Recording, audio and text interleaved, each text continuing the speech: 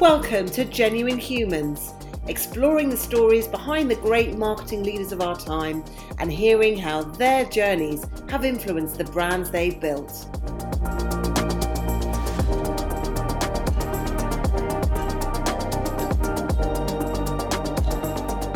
Brought to you by The Social Element, here are our hosts, Tamara Littleton, CEO and founder, and Wendy Christie, Chief People Officer.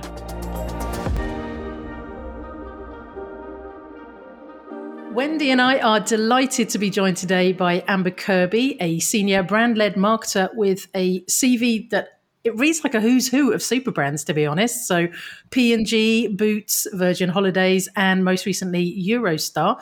Welcome, Amber. Hi. Now, Amber, I'm just kind of going to jump straight in because you actually once told me that a career questionnaire that you took at school recommended you become an auctioneer. Do you regret not going down that path? Well, first, I'm not really sure why they said auctioneer. It wasn't one that comes directly to mind, is it? But I guess I was energetic, chatty, showed a great command of being able to talk too fast. But I know I don't regret not being an auctioneer. Definitely love the career that you just explained I've had so far. And I'm pretty confident that the auctioneering community haven't really missed my presence either. So, I mean, it is an amazing career that you've had so far. What actually inspired you to get into marketing? Do you want to just kind of share a bit of the journey with us? It's funny, isn't it? Because no one really grows up thinking, you know what I really want to be? I want to be a marketer or work in marketing or do that stuff there. So for me, I guess if you roll back, it was when I was at uni having no directional career path set at all and probably just partying a little bit too much. But I went to Leeds University and I did a course, economics. I wasn't super passionate about it, but I'd made it quite a broad one. So it was during a course it was a marketing module, in fact, that I was doing. And nearby to Leeds, Procter & Gamble actually have an office. And what they'd done is they'd sent two guys over to my university and they were delivering this guest lecture for me and my kind of like 400 other kind of business studies, economicsy students. And so they came along, it was like a Wednesday, whatever, nothing was happening. And then they started to talk about the launch of Sunny Delight. Now, I don't know whether you or anyone else listening remembers Sunny Delight. I do remember it. It's full of sugar. It's an ambient drink. It's just orange sugar in a bottle. But the way that they talked about this launch of Sunny Delight was just absolutely fascinating and incredible from not just like a human behavior and psychology perspective, but just kind of the advertising that they created. These two guys were, I don't know, they were passionate, they were funny. It felt like you wanted to kind of like meet them down the pub as well. And it was just at the same time that Sunny Delight had that famous advert where the snowmen turned orange. There was the PR disaster about, the kid turning orange for drinking so much. And they were talking about how they were dealing with this as well as how they thought about the launch of Sunny Delight in the first place, which was just amazing because they launched it in fridges to make it look like a fresh orange. It's not. They positioned it just directly underneath Coke as a little bit of a better alternative for the mum to feed the kids, but obviously it tasted tangy, fresh and exciting for the kids. And at the end of the day, it was just a soft drink, but they made it sound thrilling and smart. And then at the end of it, they said that P&G offered summer internships, which was interesting. Even more interesting when they mentioned that you got actually paid quite a lot of money and you got a bar. You were hooked. I was definitely hooked on the idea of trying out this internship in P&G. And so, I applied. I was lucky enough to get selected as one of the marketing interns for that summer. So I moved to Surrey. They told me it was London, but it totally wasn't. They're based in Weybridge, which, if anyone knows where it is, it's... I was brought up in Weybridge. It's definitely not London. It's lovely, but it's not central London. But I was hooked anyway, right? I was in and I got my car. And my job then for that summer, 2002 or whatever it was to launch Ion's pet food into the retail market, into Morrison's, Tesco's, etc. What, straight away, that was your first job? That is pretty cool. They said it was a real job that you get. It's not just photocopying and following people around. And they bloody meant it, because I joined in June and in September it was launching, and I was the only assistant brand manager.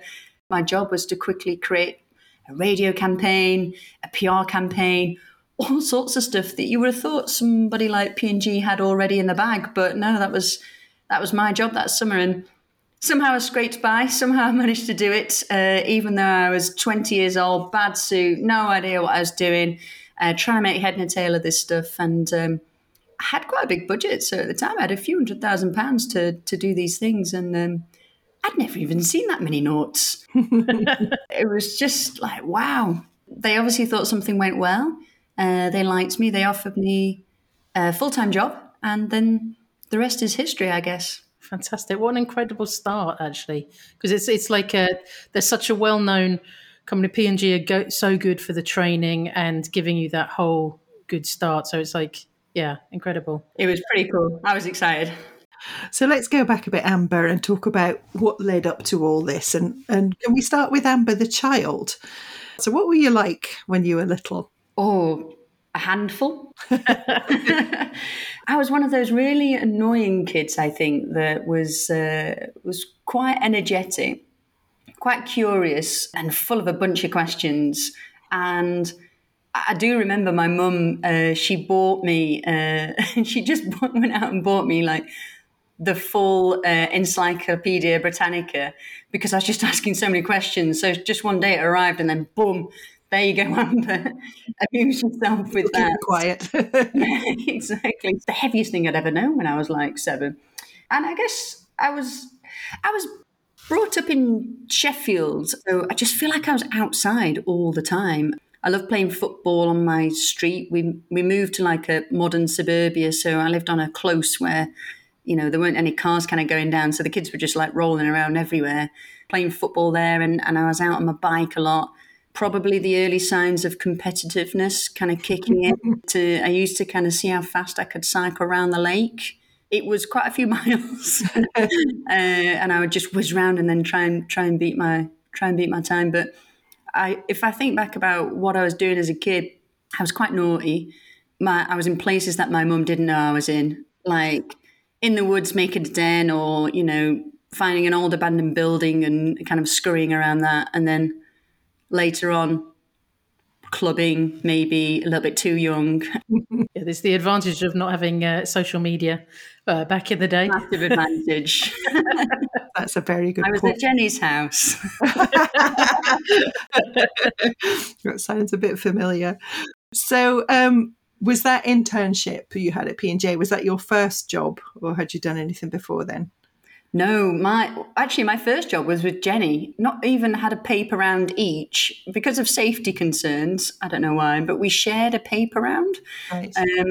Which meant that we got the grand total of £3 a week each. I've no idea why I got out of bed for this. That was my first job, and then I progressed to actually working in the newsagent. So I started I can't even believe I did this. 4:00 in the morning I used to start. Wow. Even on a school day, yeah, I used to kind of receive the papers, get them sorted out, and then finish off, do a round, and then go to school. I was pretty sleepy in the afternoon, to be honest. I bet, because that is the middle of the night. It is the middle of the night, which was handy for when I went clubbing, because I would just go straight to work. That really helpful. So probably project it forward a little bit. What's the hardest thing that you've ever had to do in your career? Hard stuff in careers are always to do with people, aren't they? So at least they are for me. So if I think back through all those hardest moments, it normally isn't making a tough business decision per se. It's making quite an emotional decision, and it could be something smaller, like giving somebody some tough feedback, maybe that that they don't want to hear, and trying to help them open up and accept that, because it's for the greater good of them. But how do you phrase it? What's the kind of kickback going to be? How do you open that conversation? That's quite hard. And then bigger scale, I guess, possibly doing my biggest and first restructure of an organisation. Yeah, I did that at Boots. Quite a few people, and I did it all the way through from design through to the person that was sat interviewing them to kind of re-interview for their own jobs again to get back into the organisation. And that's super tough when you know that some of them, they don't make it, and you know that they really want to, but it's just it doesn't work out from a kind of capability match perspective. Yeah. But giving them that news kind of face to face is possibly the hardest thing that I've ever done. It takes quite a toll, actually. So anyone listening that's been through a restructure, the best thing I found is we found other people to lean on. So the kind of peer group of people at director level it was at the time, but it doesn't have to be. It can be at any level. People that you talk to, people that go through the journey with you, people outside of it, so you get a bit of a breather as well from it, because I didn't realise how much it would take from me emotionally, and then actually also physically. I felt really physically drained from it because I was invested in it myself. I really wanted to make it work, and I really wanted to make it work for the people coming along and also for the people leaving.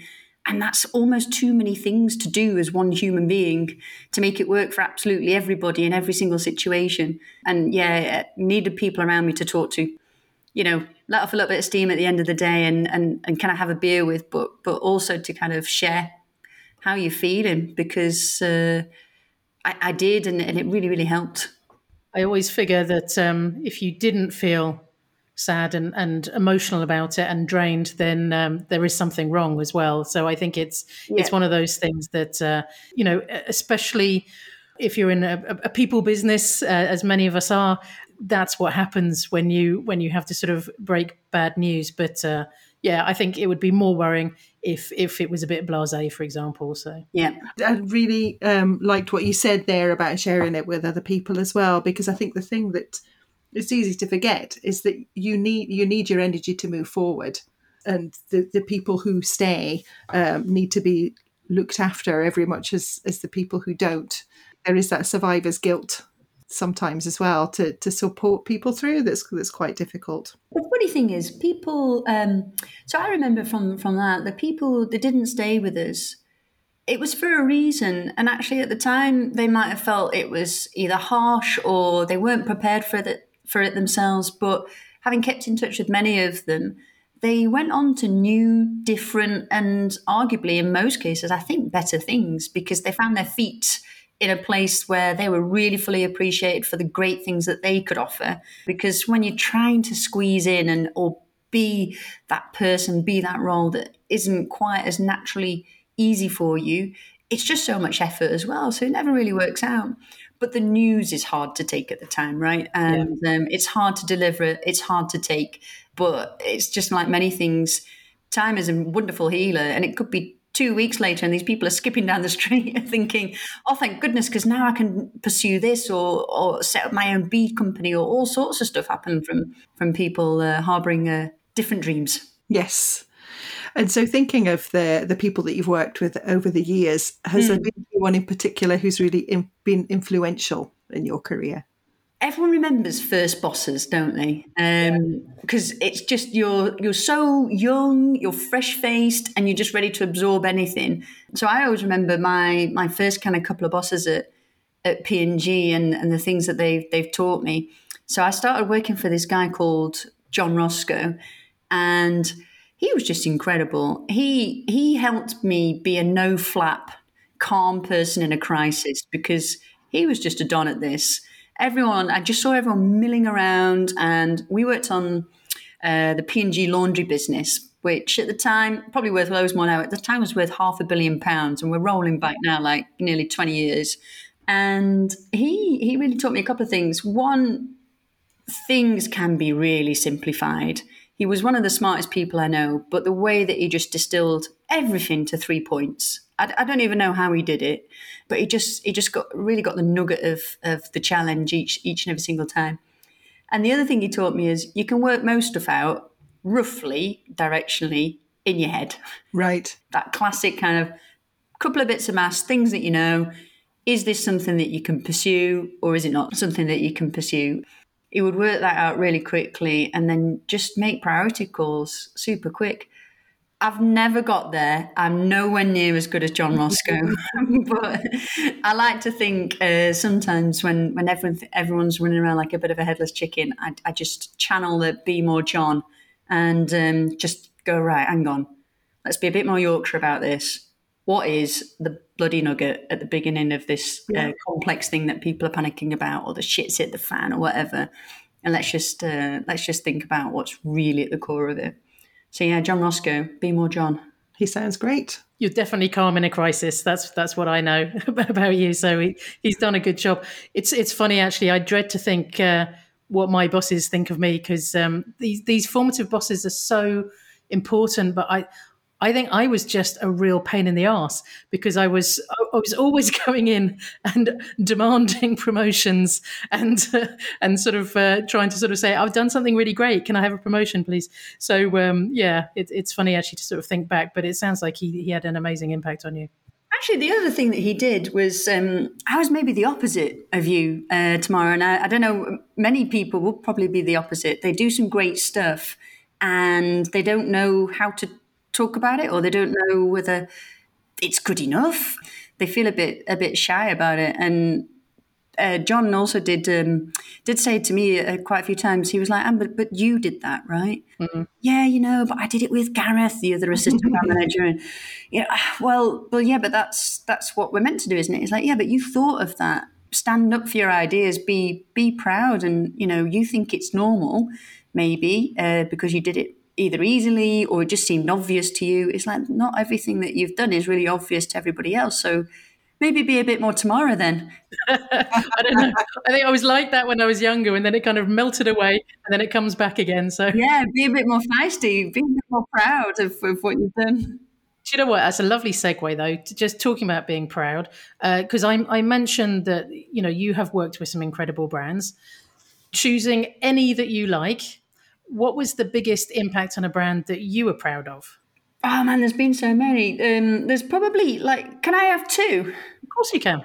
I worked on Pringles for a few years, and I worked both in the UK and I worked in Switzerland. It's a P&G brand, or was at the time. And the biggest impact I had on Pringles was one that you won't know about, and the second is what you see today. And what you don't know about is that I stopped Pringles launching a bag. And instead of keeping in the wonderful can, the iconic red can that they have today, the Pringles team, the innovation team, the global ones, they wanted to launch Pringles in a bag. And as the UK person, I was like, that is the worst possible brand idea I've ever heard of, completely kicking out the door, all the USPs, all the wonderful things about Pringles, and trying to launch it in a bag. So I think the proudest thing I did was stop that. And then also the problem that they were trying to achieve was it was losing customers a little bit, losing a consumer base, and it was getting a bit old. And instead injected a bit of youth back into Pringles, redesigned the whole pack, launched big extreme flavors, started all the football stuff, the links with Keepy Uppy Pringles, and the stereo promotions they used to do back in the day for festivals, where you got a little speaker that fitted on top of the Pringles can and made your own kind of little ghetto blaster. But yeah, just making Pringles cool again, because hopefully I embraced everything that Pringles really stood for and found the DNA of the brand and the core of it and went with that. It takes a lot of courage, and also being so focused on the brand to take that hard route, because it would have been presumably a lot easier to say, yeah, that's a great idea, let's go with the bag.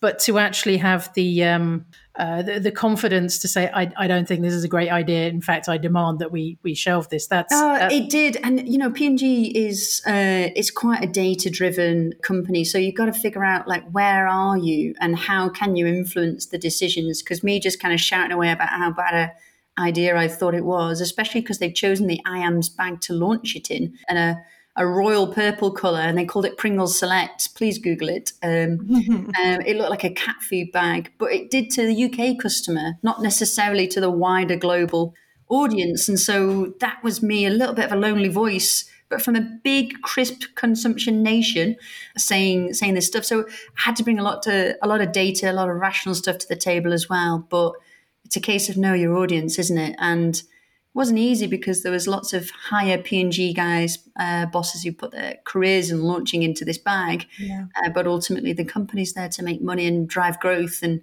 if you can prove that you've got a better way to do it, not just stopping stuff. I didn't just stop the launch of the Pringles bag. We demonstrated ways to actually grow the can business, get it more youthful again, become a cool brand, get in the cool brands books, and have a higher customer base, then that's what they're really looking for. Fantastic. Well, that's brilliant. What's the second one then? Second one is when I was at Boots, you might not know it, but they've got a portfolio of brands, which is about 4,500 different SKU lines, because there's a Boots product for absolutely everything. But it was, when we arrived, the most unloved portfolio of stuff thrown together, and some of it untouched for decades. That it had been in 7 years of decline, 7 years. So the team working on it just felt a bit demoralized, didn't have a big direction. And for me, it was the Boots product portfolio is like a legacy business for the UK. You know, people love Boots. I loved Boots. That's why I couldn't wait to work there. And then to be the person that was in charge of the Boots product portfolio and seeing how unloved it had been for so many years, what I'm really proud of is unearthing the little hero in every product, revamping them, rebranding them, repurposing them, putting them right in the center of the shelves and giving them a little proud role in each of the categories. And also with that team, like reinvigorating the role of the Boots lineup in the context of your L'Oreals, your P&Gs and Unilevers and everyone else, all the other suppliers on the shelf as well, because wow, they've got some incredible products as well. And each one's got a beautiful little story, a little history behind it. And there are super fans out there for some of the Boots products. You know, there's a £1 curl cream that people swear by. Mm-hmm. I don't myself have curly hair, but it's £1 and it works and people go crazy for this stuff. The waterproof plasters are the only ones that like literally genuinely stick still underwater. And, you know, it was a proud moment when we suddenly got that hockey stick, you know, that bit where you hit the bottom and you're up. Yeah. And you're seeing the team's faces when that scorecard, everyone's got a scorecard, it went green for like the first time in many of their careers. And just those little boosters then set it on the right path. And so that, you know, a proper business turnaround is something I'm also really proud of. Do you still remain very, very kind of connected to all of the brands that you've worked on over the years? Yes, I have collections of them in my house. I had a feeling you might say that. It's nice to feel passionate about what you're working on because, and genuinely so as well, because just makes the whole rest of it quite easy. Because I'm passionate about electric toothbrushes. Yes, I do still consume quite a lot of Pringles, you know, and I'm really passionate about the Boots story and the Boots business as well. And then moving into travel, that's an easy move, right? To move into something that offers like life-changing, memorable, indelible moments in people's lifetimes. You know, I can feel really proud about what I've delivered on each one of the brands that I've been really, really honoured to touch. Yeah. They stay with you. I mean, they are, as you say, the brand stories. I know starting up the agency, every time we won new clients, I would buy products from that clients and kind of start collecting things. It did get to the point, though, that when I was trying to buy Pampers in the supermarket and I don't actually have children, and my girlfriend was kind of like, why are you buying Pampers? It's like, maybe I'm taking it a little bit too far here. But yeah, they do. They just get you, these brands, don't they? Well, you should worry. I mean, Boots have an excellent range of incontinence pads. So can you imagine when I was trying out those products? So, as you know, though, at The Social Element, we're obsessed about helping brands have a genuine human connection with their consumers. How have you managed to create connections between your brand and customers, and again, any brand that you've worked on? Well, I think I started to talk about travel, and I was really, really lucky to work at Virgin Holidays. And it's one of those things, right? You know, Virgin gives you a call and it's like, wow, as a marketer, this is, for many people, one of those brands that instantly gets the heart pumping and you're excited. It's one that you think, wow, to be part of that massive red engine. Won't that be incredible? And so working at Virgin Holidays was fantastic, but I actually saw underneath some of it wasn't actually all in place in terms of the magic that it was driving. So as a quick example, Virgin Holidays, the average purchase of Virgin Holidays is like £5,500. And it is not your super rich customer that kind of buys this. This is, more of your average salaried kind of person. Yeah. So £5,500 is massive for anybody. And of course, it's that because it's mostly long haul. So people go really far, Barbados, Disneyland. My goodness, my eyes water at the cost of families going across to Disney World. But what I saw was that from a CRM journey, Virgin didn't really look after the customers. The holiday was magic, right? The flight is out of this world. The Virgin Atlantic flight is one of the best and most well looked after places you can be. Customer service is just second to none, and it's intuitive and it's genuine from the people that they hire. But the rest of the time, I don't think Virgin really lived up to its magical name because it's £5,500. People saved up for years and they would pay it off like bit by bit. And what we realized is we owned the kind of journey with Virgin started way before the holiday, like a year and a half before the holiday. And actually at the time, I was working with a guy called Saul Lopez, and he and the CRM team were amazing because they transformed it from what was genuinely random PDFs. We really saw a Comic Sans typeface going out to the customer. I'm not even joking. No. And it was just unhinged and not tied up together. And it was like bits and bobs from Victoria in the shop where they bought the holiday, or an automatically generated one email from the central team. And it was just not glued together. So instead, we transformed it into the journey of anticipation that the customer really had. And you've got to respect that they were possibly giving you a lifetime's worth of savings to go away on this holiday. So looking after them from the very moment that decision started and sharing joy with them all the way through, consistent and in a really proper Virgin way, not a bit like typed out by Victoria from the shop, but really delivered with all of the anticipation and glory that people have in their hearts before they even get on the flight. That's what we really changed. And then cushioning them when they came back down because, oh my goodness, we realized that, there's holiday blues, but there's a massive thump when you come back down from your holiday of a lifetime. And then what do you look forward to? So we tried to elongate those kind of connected moments after the holiday as well. Of course, we're hoping they book again. But at the end of the day, we'd like them to really kind of, capture a little box of that memory in their heart and tell everyone else about it as well. So customer service doesn't finish just because they've taken the flight home. It goes on all the way after that, which was really nice to make a big change. Well, on behalf of the customers, I thank you, because all I know is that as soon as we can fly again and book holidays, I'm definitely going to Virgin for my holiday because I think their experience is amazing. So good job. So shifting gear a little bit, how would you define your leadership style? Probably quite full of ease, envisioning, engaging, energetic, and then approachable. I like to be on the journey with the team and thread myself kind of through that, but really set out the goal and an aspirational goal that we're trying to get to as well. I am genuinely known for being quite energetic and spurring people on towards that, just because, like I said, I like to be really part of it. And I want to make sure that everyone can come and approach me with good or tough stuff, because I think it should all really be voiced. And so if I don't understand the beating heart of the team and what's going on there, then I'm detached as a leader, which means I can't lead, because leadership is just influence, really. And all I want to do is influence and guide the people actually that can do the jobs and do the roles to be kind of a team really together to kind of get there, because I can't do digital marketing. I can't code. I can't create media plans. I can't think of the most exciting new ideas. Other people can, and I can help them get there. So that's probably how I describe it.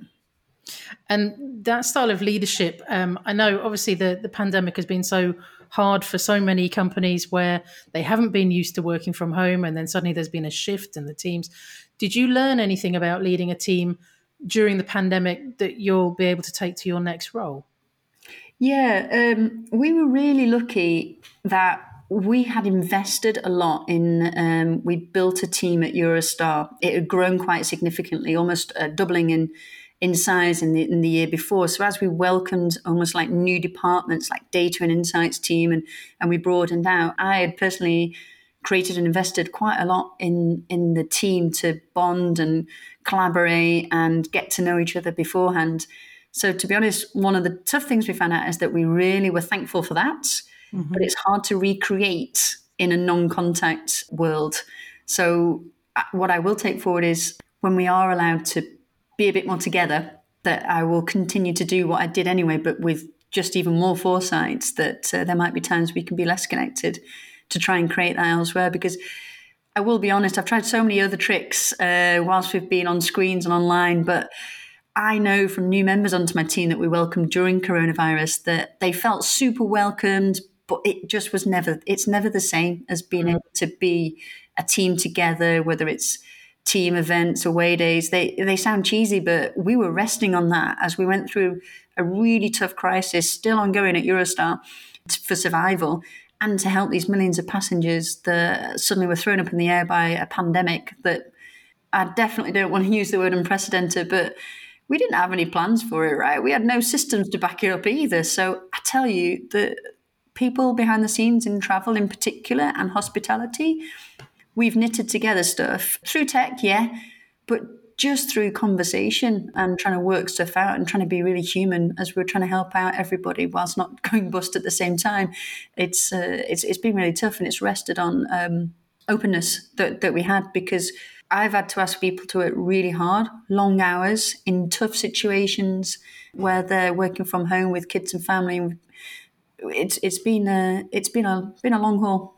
Obviously, as a business, we're used to working from home all the time and having to build those connections online. But I think one of the challenges for us, or one of the factors for us, has been that our team who are used to doing that are also now conducting their social life and their family life largely behind screens as well. Yeah. It doesn't last long, does it? I mean, when was the last time you did a Zoom quiz? Yes, I'm so over Zoom quizzes. Because it works for so long. So what I fully believe in is that the way that we will work in the future will be much more screen-based and remote, but it will never be 100%, because you do, just like we cannot wait to travel, you can't wait to smell, to feel the atmosphere of a city, have a cappuccino somewhere in Italy, or have a croissant in Paris, or just kind of discover a new and incredible beach in Turkey. It feels different, and you can visit all of these places on Zoom. And it's the same for people as well. It's wonderful that you can pick up a Skype call or a Teams call to anyone at any time and see their face. But you don't get the whole atmosphere of that coffee shop conversation or that glass of wine after work, or just that buzz of a innovation session or a planning session and bouncing off people. The Zoom breakout rooms and Teams, all this kind of stuff, I think we're all muddling by rather than creating awesome. Yeah, we are very social animals at our core, and even the most introverted people that I've met are craving face-to-face contact with people. So speaking of personal, we're moving on to the part of the podcast now where we are going to get a little bit more personal, Amber. I hope that's okay. Sure. So we'll start with, what's your idea of a perfect weekend? I think it's changed quite a lot with coronavirus, because I guess my answer to you before would have been like, a perfect weekend might have been like filled with friends. We might be going away this time of year, might be a skiing holiday, lots of partying, rushing down the slopes, sunshine, all this kind of stuff. And to be honest now, it's probably changed because I don't want my expectations to be too high. Right. So my perfect weekend is ones that I can achieve, I guess, because then that feels really nice. So getting up early, a frosty morning, going out. I'm in Yorkshire at the moment, so going out to Yorkshire, exploring the dales, the fields, and kind of like taking lots of Instagrammable moments and soaking that all up and coming back for a nice big chicken roast dinner, a mini twister or 5, and a nice wood burner. That sounds perfect. God, I sound about 80, but See, and I felt this myself, and I think I see it on social as well. I think people seem to be appreciating the beauty of their natural, where they live, a Yeah. lot more. And I don't know why, and maybe we're just getting out more locally because we can't go further than that at the moment. But I noticed yesterday, and I don't know why it's taken me this long to notice, the lack of aeroplane noise. right. Because we live quite near an airport, Yeah. and don't know why I hadn't really clocked it before, but just thought, God, it really is quiet. And although I don't want there to be a lack of aeroplane noise because I want us all to be able to travel, but there was something quite nice about it. Oh, but you hear so many stories of people like discovering where those paths go. So they've walked past this entrance to a path for so many times, but it's on their way to the station or whatever, and they've been on their way to the station instead of exploring their backyards in a way, and found all these like little walks. But yeah, I think it's finding the little tiny things that are actually awesome. It's my birthday recently, and I got lots of flowers. Oh my God, it looked a little bit like a funeral parlor, but it was amazing. And I've tried to keep them all alive, so I've become a bit of a florist as well. I'm trying to eke it out. But yeah, the smell of flowers is amazing, and I'm now going to have them in the house the whole year because it's made me so happy. Yeah. And it's just flowers in the house. That's all it is. Oh, perhaps we're all becoming a bit more grateful and with simple things. I love it. So if you had an extra hour each day, what would you do with it? I would learn how to do hair. So right now, people are really having a panic with their hair, and mine is growing quite out of control as well. So I would probably learn hairdressing because I think it's a skill that will never, ever go out of fashion. No. I'm busy in the rest of my life. I'm packed full to the rafters on the other stuff. So whether it's not hairdressing, I'd learn another skill. Nice. Probably to code. If it wasn't hairdressing, I would learn how to code. Code a robot that could then cut your hair. There you go. Oh, that's even better. We'll settle that answer. And how would your friends describe you? I've often been called a Duracell bunny. Yeah, they describe me as someone that can bring a smile to a room, and I've always got energy for anything. I'm quite a yes person as well. So if anyone suggests anything to do something or go somewhere or try something, I'll definitely be the first supporter of like, yes, let's do it. But they also say that I try and cram a little bit too much in. But they also would say that underneath all of that extroverted kind of outer crust, and so they're all true, but I'm a little bit of a softy sensitive underneath.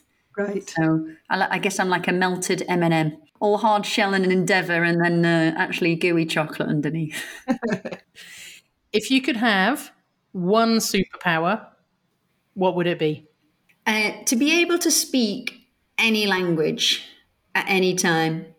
So I've worked in Switzerland for many years, and having worked in P&G in Switzerland, there were so many people from all corners of the world, whether it was, the bottom end of South America, Turkey, Russia, China, wherever, and they were all speaking English fluently, and we were all working together, and me and my fellow Brits were there still just speaking our native language and barely integrating into the Swiss kind of system of things as well. So, and whenever I've seen anyone kind of like flip into their second or third language and they can kind of converse and engage and kind of connect with people, I'm in awe. So just being able to speak any language at any point in time and just kind of connect with people, I think would be awesome. Yeah. We're lucky enough to work with this amazing guy called Richard Simcott, who helps us with bringing in new talent to the agency and sort of advising on language strategy for brands. But he speaks, he never puts a number on it, but it's definitely over 25 languages. And It's incredible. He's a hyper polyglot. He's got his own YouTube channel. And when he just switches from language to language, it's amazing. But also, I remember being in New York for a sort of client event, and he was with me, and he just chatted to about 5 different people because there were so many people from, all sort of different places in the bars in New York, and he was just conversing with them all, and it was incredible. So I totally endorse that superpower. Amber, it's been absolutely brilliant to talk to you. We've got one last question, which is actually, is there anything that you wished that Wendy and I had asked you, or you can just change it with any closing thoughts if you want.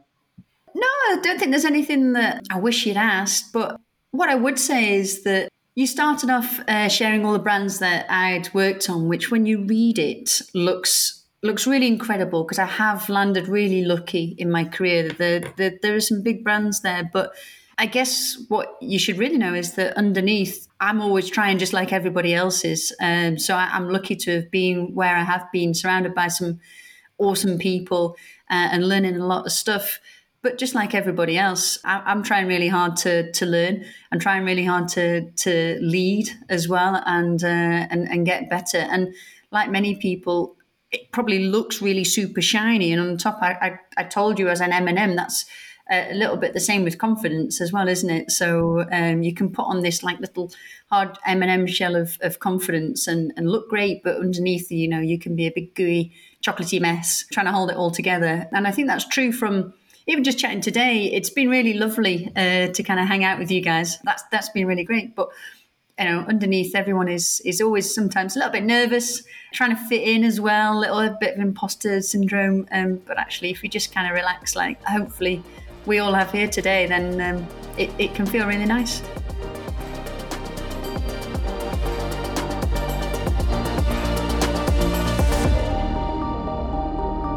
You've been listening to Genuine Humans, brought to you by The Social Element.